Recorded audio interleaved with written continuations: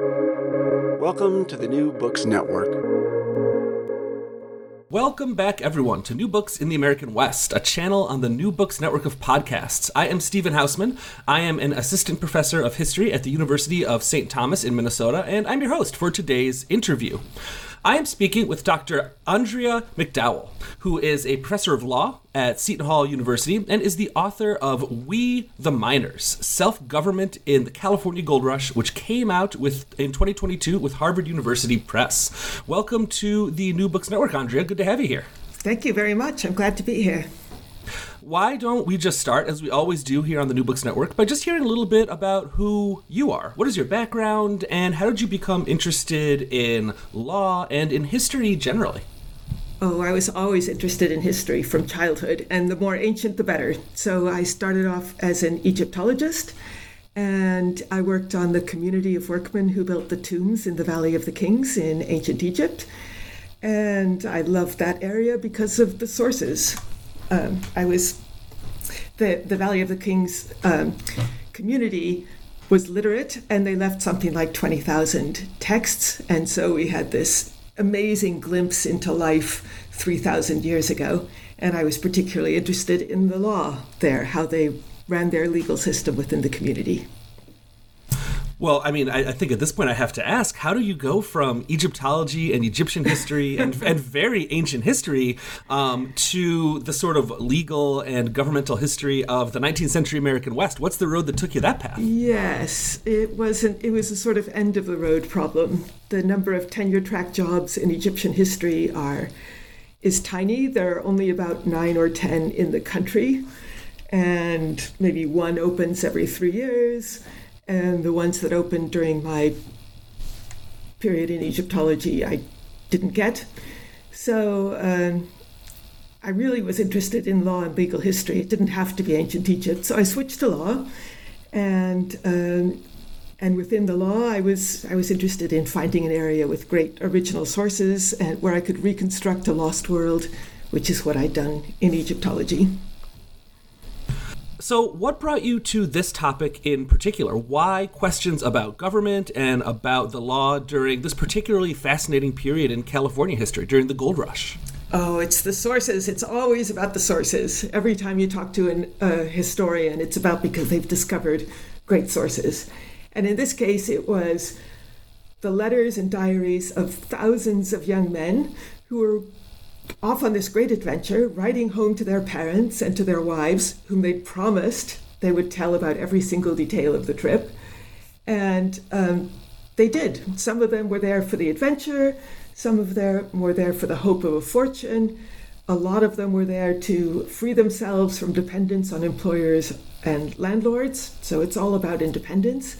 And they are people from the East Coast, people like us, who are describing it freshly in the moment to their families. So that's an amazing lens into life in the 19th century and life in the Gold Rush, more specifically. It's as though they're talking to us. Yeah, I've seen some of these sources. I've looked through sort of Gold Rush era sources, and they really can be really fascinatingly personal sometimes. The things that people are talking about, I totally understand what you're saying. Yeah, very emotional. They're amazed by what they're seeing. They're describing it full of sort of wonder, hiding sometimes the more embarrassing bits. One of my favorite letters is a young man writing home to his brother, and he says he's thinking of setting up a saloon, and he asks his brother to find 6 tasteful, large paintings of naked women in gold frames. But don't tell mom and dad. Like you said, personal and sometimes a little bit embarrassing, right? Very embarrassing and also hilarious, because I imagine his brother in wherever, Lowell, Massachusetts or wherever, trying to find large, tasteful paintings of naked women in gold frames. I mean, where do you go for that and not let mom and dad know? Right. So for some of our listeners that might only have the kind of briefest idea of this time period, can you explain just a bit of the basics of the California Gold Rush? What sparks this event? Who is traveling to California to find their fortune? And more to kind of the center of the book, what kind of conditions, legal and otherwise, are they finding when they arrive in California? Right. So gold was discovered in the spring of 48. And at that time, America had just, I'm using air quotes here, won California after the war from Mexico. Or we could, more honestly, we could say they just took the whole area after the war with Mexico. And that extended America suddenly in one leap 1,000 miles from the nearest state. So we're a little closer to the frontier, but we're still many hundreds of miles from the nearest American settlement. And put the frontier out on the Pacific coast. And there were some Americans in California at the time, a small settlement near what would become San Francisco, and in particular one settler, John Sutter, had a fort a little bit inland, and he had the idea of building a sawmill near a stream in the foothills of the mountains, the Sierra Nevada mountains. And in the race, the discharge portion of that mill, his workers discovered gold. And that started an internal gold rush, even before America had acquired California. And the whole California population deserted their jobs and their farms and rushed to the mining region. And that eventually triggered the National Gold Rush. But there was no infrastructure or market or even population in California. So that first generation, they were also very fascinating because they really suffered the Midas touch. That is, everything they touched turned to gold. But there was no market. They couldn't buy food. They couldn't buy blankets or clothes. So if they contracted scurvy, they had no way of getting vegetables that would cure the scurvy. So they had all the gold in the world, as Midas did, but not the necessities of life. So that was an amazing sort of freakish inverse of the economic world we're used to. All the gold you want, but you can't buy vegetables. And of course that news spread to the East Coast, and in the spring of 49, the 49ers took off from the East Coast cities and from the towns and villages on the frontier, and many took out huge debts in order to fund the trip. They had to go by boat all the way around South America in some cases, or over the isthmus through Mexico.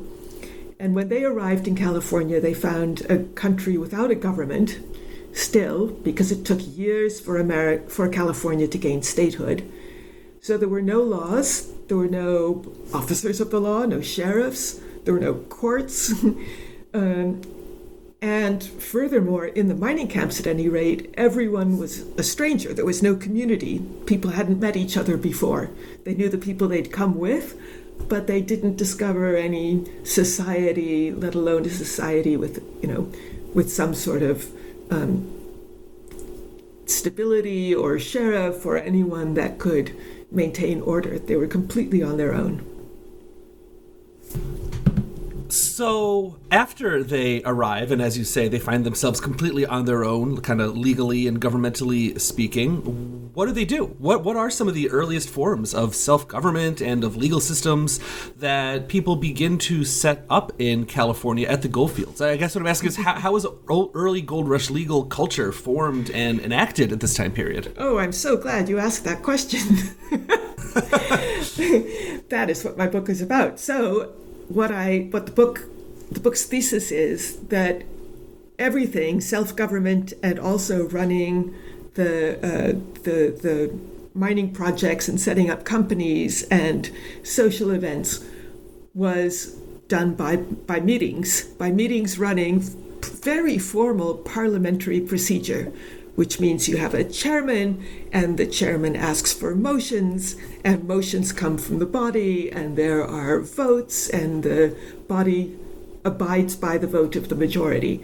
I mean, really very formal. In fact, I missed this at first when I was reading all of their documents, because I thought, they elect a chairman, blah, blah, blah, they take a vote. And then I tried to find what they decided. But actually, it was that process that's so amazing about what was going on in the mines. The miners could, within 15 minutes, organize a meeting, make motions, debate those motions, have counter motions, reach a vote, and move forward.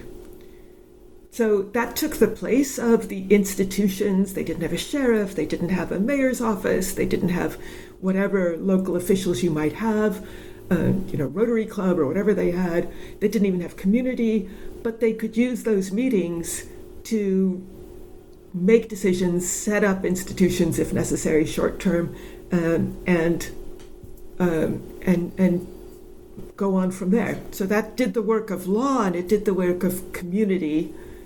And where I'm most interested is in the area of criminal law, because of course these meetings were the only way to try and punish criminals. So if you'd like to hear more about that, I'd be eager to explain it. Well, I do want to ask a little bit later about law, and particularly kind of punitive law and violence. Right, but okay. I'm wondering, still just in kind of a general sense, I wonder if there's a couple examples maybe of how this might play out on the ground, what these meetings, how they were conducted, what they kind of look like in the moment. Yes, so mining companies also use these meetings. So the miners sometimes gathered a group of 5 or maybe 10 or maybe 50 people to run a mining operation. They also use these meetings, and I don't, if you're a faculty member, which I don't suppose most of your listeners are, you know this from faculty meetings, but they have to start completely from scratch. So they would have to, as I said, elect a chairman. So generally the impetus for the meeting actually came from the chairman. So it was often a storekeeper, for instance, a storekeeper who was trying to create a welcoming mining camp. The storekeepers were the ones who made all of the money, right? So the miners spent the money they earned pretty much on provisions and sometimes on alcohol. But the storekeeper who was selling the provisions, he was the one who was in a position to actually profit from all of this. So he had an interest in a stable community that would welcome, that other miners would be attracted to. So someone would nominate his name to be chairman, and he would be the chairman. And if you were setting up a legal code, for instance, that chairman would then ask for proposals for making rules, and someone would make proposals. The rule for mining was generally about the size of the claim and how long you had to stay on your claim in order to keep it, because there was very high turnover. And the main concern of the miners was protecting their interest in their claim so that nobody would encroach on it. So saying that they were guaranteed a 10-foot by 10-foot claim at the beginning, which is tiny, but also encouraging turnover. So if someone left to go prospecting and never came back, that claim would be open for others to settle. So the first issue was, what's the size of a claim and how long do you have to work it? How long can you be away from working it before it becomes free to others?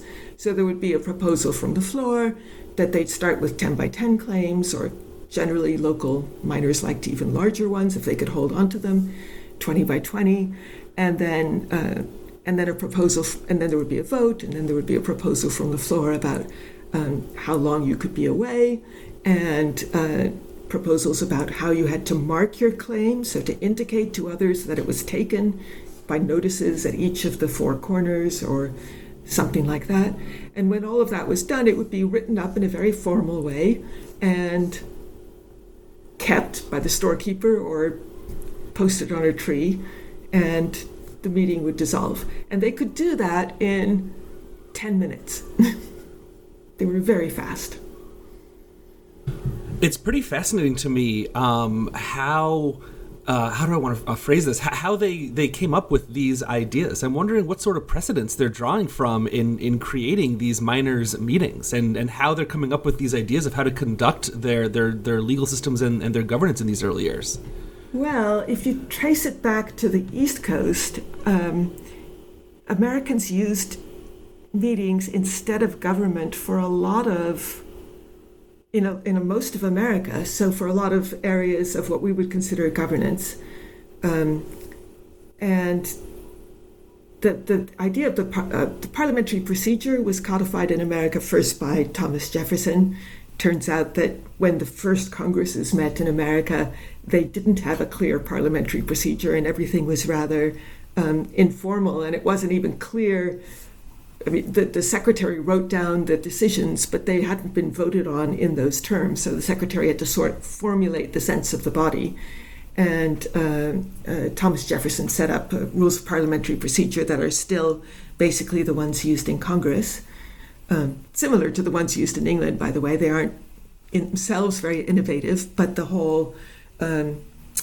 but having some written rules was a newish thing in America. And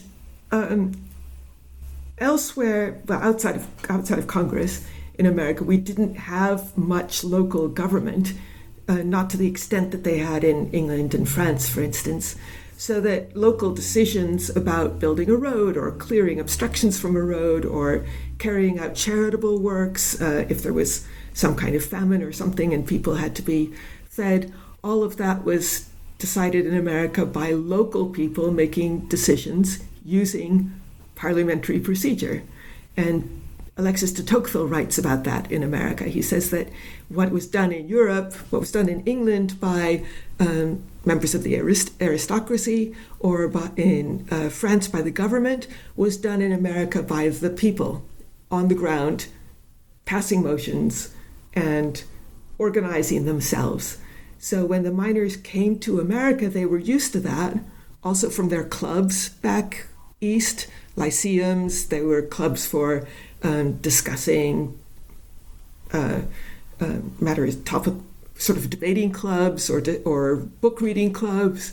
And then the pioneers, when they moved to the West, they had meetings to organize their pioneer groups and divide up the responsibilities. The cost was divided among, and the duties of the various pioneers towards other members of the group, and who was going to be, how many hours you had to be on watch, and how people would be punished if they fell asleep on watch.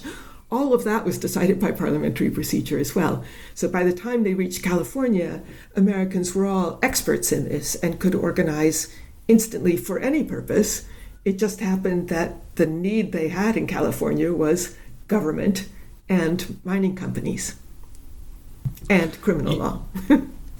You mentioned faculty meetings, and now I'm imagining an American history told through meetings. I kind of didn't realize that Americans have such a long and storied history of meetings. Yes, and that it was so fundamental to actually governing even East Coast communities, let alone on the frontier, of course, where there was nothing but meetings.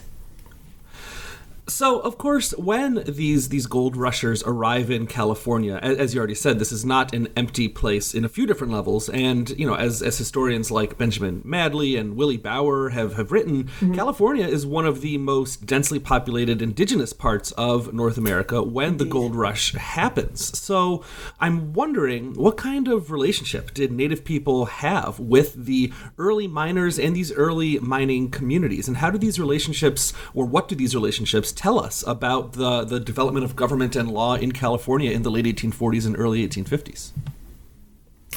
That is a sad history. You mentioned Benjamin Madley, so I guess you're aware of the campaign to exterminate, and they used exactly that word, the native population. They exploited them first before they exterminated them. So Native Americans were very good at finding gold because, of course, they lived there and they understood the topography. So the best gold miners at the very beginning were the Indians, and this is where the traders got so rich. They traded with the Indians and extracted this gold. it's very interesting, I think, at the beginning that the Indians had a better sense of the local, I don't want to call it economy, but the resources available to them. So they had a more realistic idea of what gold could buy in a world where there were no shops. The Indians would buy blankets, for instance, from the Americans there, and the Americans thought, "Wow, $100 at that time for a blanket that was worth $1 back home." So they sold all their blankets and ended up being near freezing to death. So in this new world, gold wasn't worth what it was worth on the East Coast. It was worth what you could buy in the Sierra Nevada, and that was very little. So that's kind of interesting to see the Indians, being able to fish, for instance, and having enough food, and the Americans starving because they didn't really get that gold wasn't worth anything if there was nothing to buy. They, of course, tried to buy the Indians fish, but the Indians may or may not have sold it to them. So that was in the beginning. You could say, in a sense, the Indians had the upper hand, but they lost that very quickly. They were exploited by the merchants, and eventually, of course, the Americans drove them from their place of habitation. A few early Americans formed friendships with Native Americans, and the ones who did the very best in the gold rush, I think, were again traders who had a relationship of trust with the Native Americans. And there are some very poignant accounts of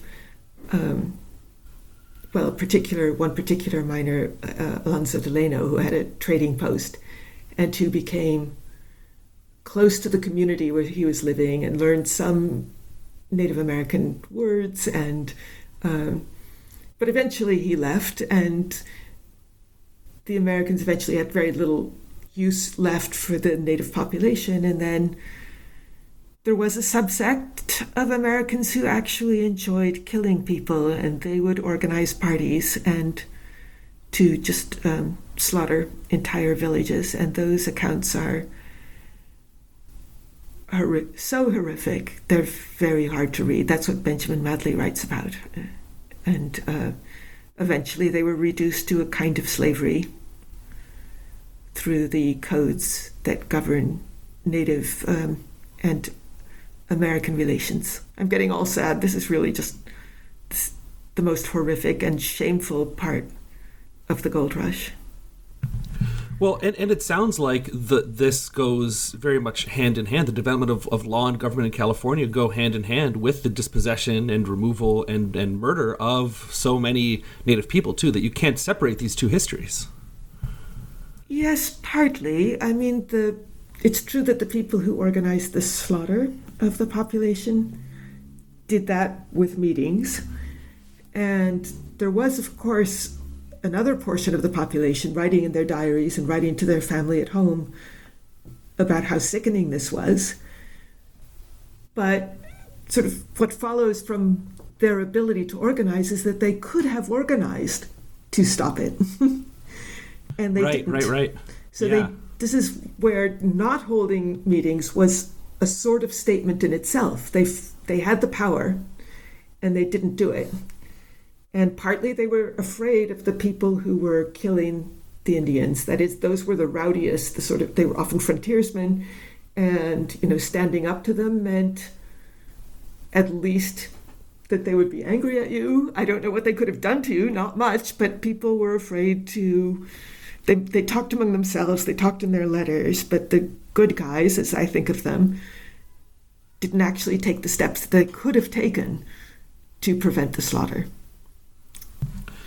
I want to ask also about the miners' codes, which I feel like if anyone has heard anything about law during gold rush areas, maybe they've heard of the miners' codes before. Can you explain what these were and how they were a very powerful legal tool for early California miners in the 1840s? Yes. Well, this is where parliamentary procedure and meetings are most obvious, because the miners, when they when they drafted these codes, which, as I said, started very small with the size of a claim and how often you had to work it and so on, they were very conscious of themselves as lawmakers.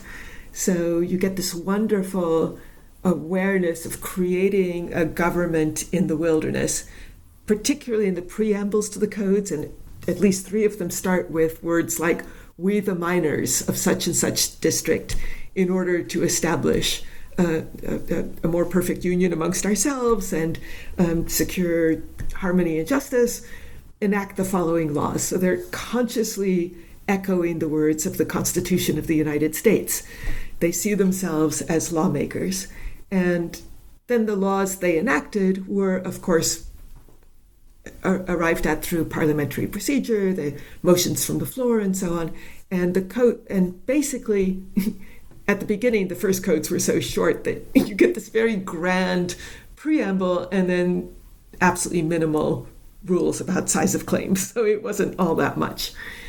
Over time, the codes had to get much more elaborate and deal with different kinds of mining and conflicts between miners who were engaged in huge projects like moving the rivers out of the riverbed, channeling them into either flumes running alongside the riverbed or into canals that they had dug, and then dumping them back in the river.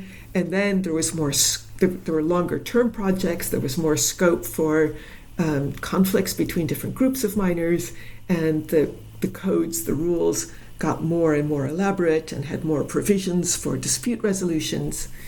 And this then carries over, incidentally, beyond California. So that's kind of my next project, is miners' codes in elsewhere on the frontier, where they have even more elaborate sets of rules that they enacted. And then they, as I said, the codes had provisions for dispute resolutions, electing groups of 5 to decide disputes between mining groups. And it was effectively, in their mind, it was a law code. They were passing laws that would govern them and any newcomers who came among them. And the difference between an agreement and laws is that an agreement binds the parties who have signed on to it, and laws govern any newcomers that would come to the community. So new people who came to the diggings would take a look at the mining code to see what the size of claims was and what they would have to do in order to secure their claims, and when they would be able to jump someone else's claim. Because jumping was not something illegal, it was the way that claims changed hands if they had been abandoned. So if someone was gone for more than 5 days, his claim was open for jumping, and newcomers could simply move in and put their own names on the boundary notices. You know, hearing you talk about these codes, I can't help but wonder, did they work? Like, was this a successful form of law and government, or was it just sort of, I mean, you're talking about claim jumping and things and rules around when you can or cannot jump a claim. Was this effective, or was it just sort of organized chaos to an extent? No, it was effective. We do know that people looked at the codes and that they noticed when someone had stopped mining, and they felt free to move in. So to a certain extent, it facilitated, or to a great degree, it facilitated turnover of mining claims. The problem is, this was a direct democracy. I know that from my studies of Greece, ancient Greece. So if you have the whole community making the laws, you've got no parliament, no lawmaking body to whom they delegate their rule-making decisions, and no courts, because the whole community was the court. When there was a dispute, the disputants could come before the body. Nothing is fixed. They say they're fixed. They've written them down. They've made these rules. But the community can change the rules at any point. They are the government, so they can instantly change the rules. So they have rules for dispute resolution, for instance, and rules for claim making and claim abandonment. Dispute resolution was ordinarily supposed to be done by a group of 5. The disputants each chose 2. Each of those 4 who were chosen chose a 5th, and they would decide the dispute. But it happened quite often that the loser in that dispute would appeal to the miners' meeting, And why not? I mean, the miners' meeting made the laws, and they can change the laws, with the result that there were disputes being appealed to the miners' meeting, the whole community, often, and in some communities, almost every Sunday, had a miners' meeting in order to decide disputes. So it was terribly inefficient in that sense. Because the whole group held the power, they could always take over from the group of five, and you ended up having, that's getting back to your question, you ended up having very little deference to the rules that were enacted by the miners' meeting, because any rule could be appealed to the miners' meeting, and a miners' meeting could be called at any moment. So it ended up being more chaotic than chaotic, I don't know if it's chaotic. They did have these rules of parliamentary procedure, and their decision was final, but it ended up being less efficient than it looks in the codes. And of course, historians, we study change, right? Mm-hmm. Or what changes and what stays the same. And the gold rush is not going to maintain this kind of status quo for very long. And I'm wondering how the development and the arrival of large-scale corporate mining entities, how that begins to change the balance of power in gold rush era government and legal systems. Yeah, that's a good question. I thought you were going to ask about the appearance of government in California, because by 1850 it had a government. Oh, I should ask about that. I will ask about it. Why don't we talk about that first, and then we can talk about corporate impositions as well. So it took a long time for California to get a government, because California would be the state that shifted the balance between North and South. So Congress in Washington didn't want to give California statehood, or at least they wanted to, but they couldn't decide on the terms for a very long time. And so California went ahead and passed a constitution without authority from Congress. It should have gone through the territory phase and then the statehood phase, but it went ahead on its own. So it did get a constitution, and it did get courts. And so at some point you've got state law that should be superior to the law of the camps.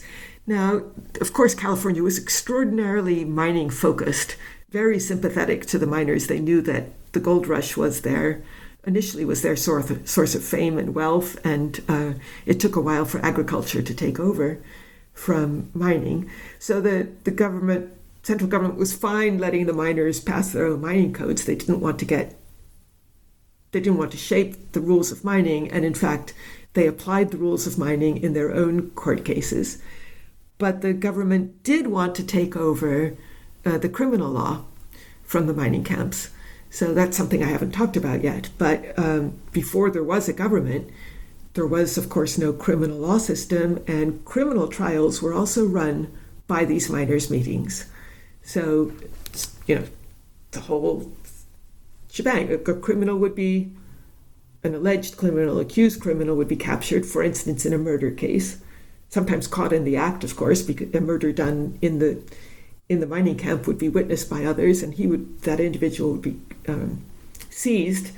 And then there were no criminal laws in the mining codes, interestingly. So there was no procedure, and they would simply hold a miners' meeting, elect a chairman, decide on whether there would be a jury trial, how the jury would be selected, and then the trial would be held before the whole community.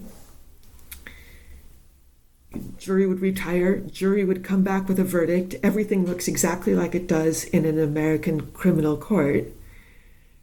The judge in these proceedings wasn't the chairman, it was the meeting as a whole.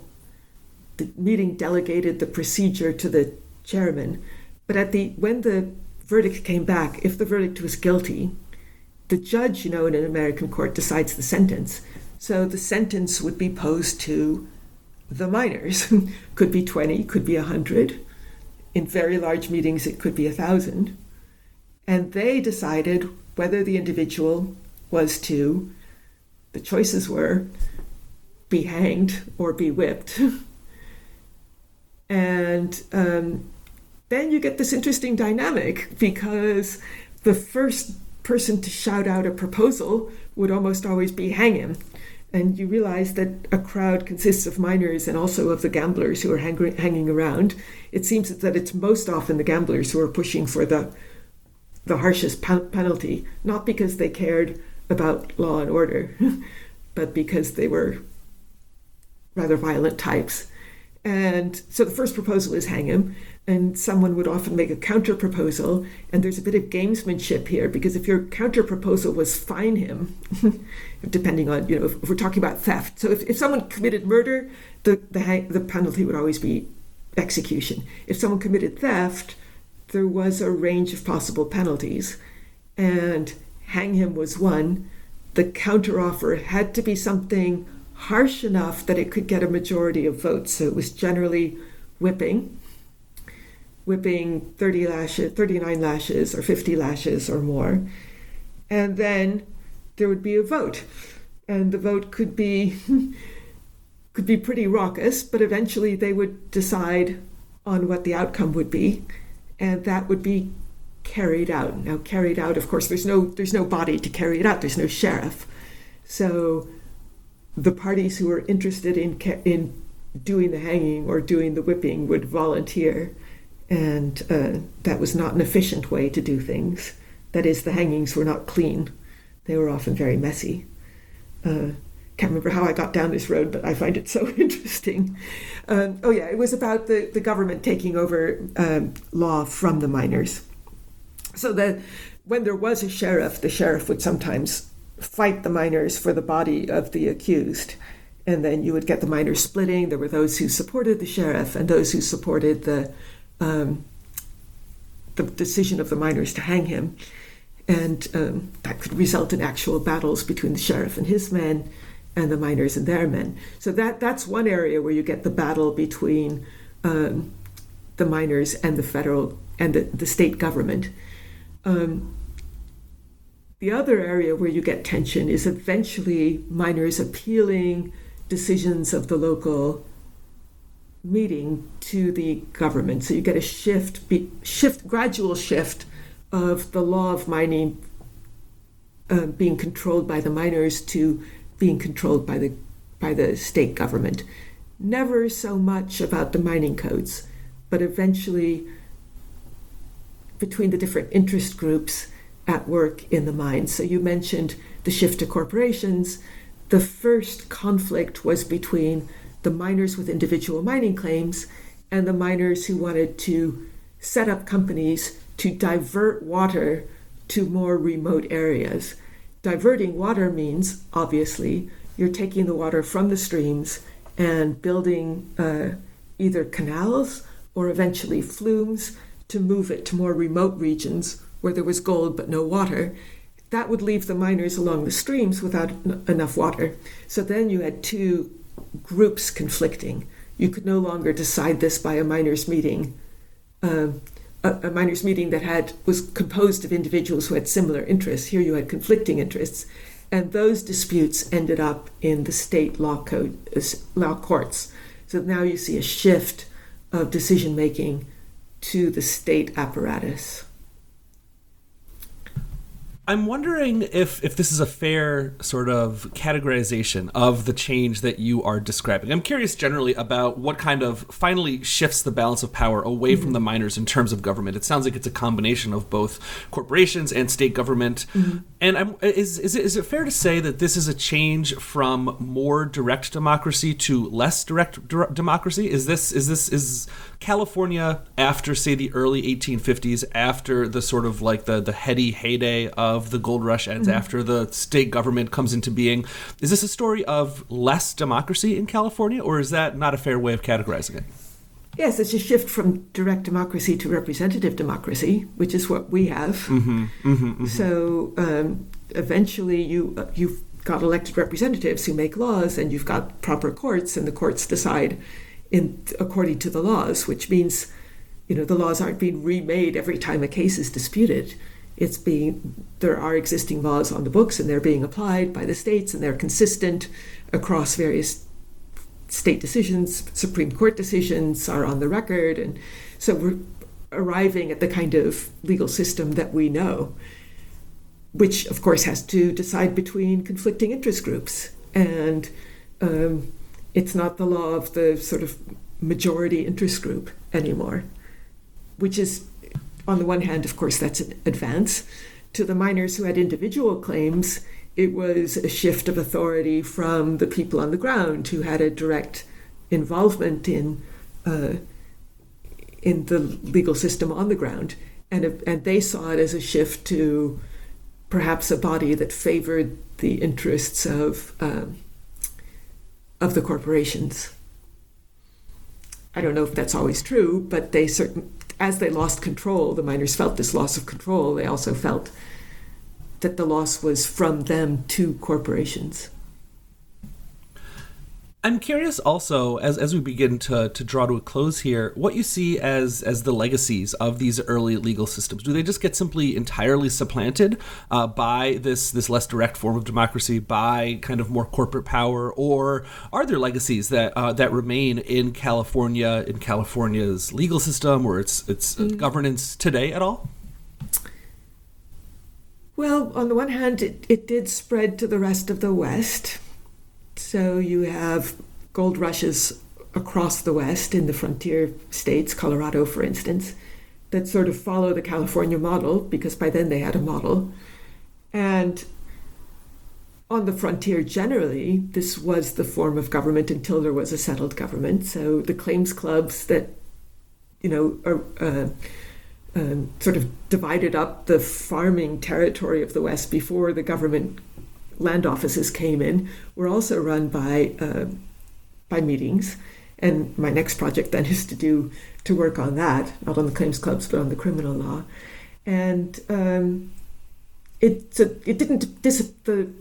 parliamentary procedure in self-government didn't disappear, and it also was very prominent in all kinds of organizations into the 19th century. So, Robert Putnam's book on organizations and their importance in America as a form of community building, and he wrote a book called Bowling Alone. I don't know if you've seen that, but he talks about the importance of clubs and the way individuals in America made contacts and business contacts and adjusted to arriving in a new community by joining the clubs that were organized there, and how important that was up through the 1950s, and has almost disappeared. So the self-organization, the ability to run a meeting, the sort of contacts and community that were built through those meetings existed way beyond the frontier, up until just before I was born, I guess, and has largely disappeared according to Putnam. And indeed, you don't see it that much. We see it in faculty meetings, and of course, corporate meetings and all kinds of meetings still use parliamentary procedure. But as an element of daily life for most Americans, it lasted a long time, and now it's largely disappeared. And as we begin to wrap up, I always like to ask my guests to put themselves in the shoes of someone that has read their book and is thinking back on this book, remembering this book a couple years down the line, maybe a year or two after reading it. And I'm wondering what you would hope that reader would remember or would understand or would take away from this book, remembering it back further on down the line a little bit. Well, it is about the importance of parliamentary procedure in the 19th century, and especially in the West, and what it meant for what government by the people meant to Americans in the 19th century, and sort of the lack of central government leading up to, the Civil War and beyond, and the degree of participation that average Americans had in running their communities, as well as voluntary organizations and educational organizations, and effectively, life together in the United States. And then finally, I'm curious what you've been working on since this book came out. You've alluded to a next project a couple times during our conversation. Yes. And I'm always interested in getting a preview from my guests about what they've been working on in the interim. So what are you working on now? Well, now that I know so much about meetings in California that I can recognize them, I'm moving out towards the rest of the West, the frontier, and asking whether meetings played that role in the rest of the frontier. So it was, at a certain point, was parliamentary procedure the government of over half of the landmass of the United States. And I'm starting with the criminal procedure because that's the sort of thing that's most often recorded. And I am finding quite a bit, especially in mining areas, which were likely to enact codes. It's a little harder to find it in other communities, and especially in pioneer settlements because they didn't have the same sort of records. But I think I can go a long way to at least reconstructing parliamentary procedure as the criminal law of the frontier. I haven't moved beyond that to the civil law, but I would like to do that as well. Well, when you are finished with that project, we'll have to have you back on the show if you want to come back. Sure, I'd love to. Thank you. Dr. Andrea McDowell is a professor of law at Seton Hall University and is the author of We the Miners, Self-Government in the California Gold Rush, which came out just last year in 2022 with Harvard University Press. Thank you so much for joining me today, Andrea. Thank you so much. I enjoyed this.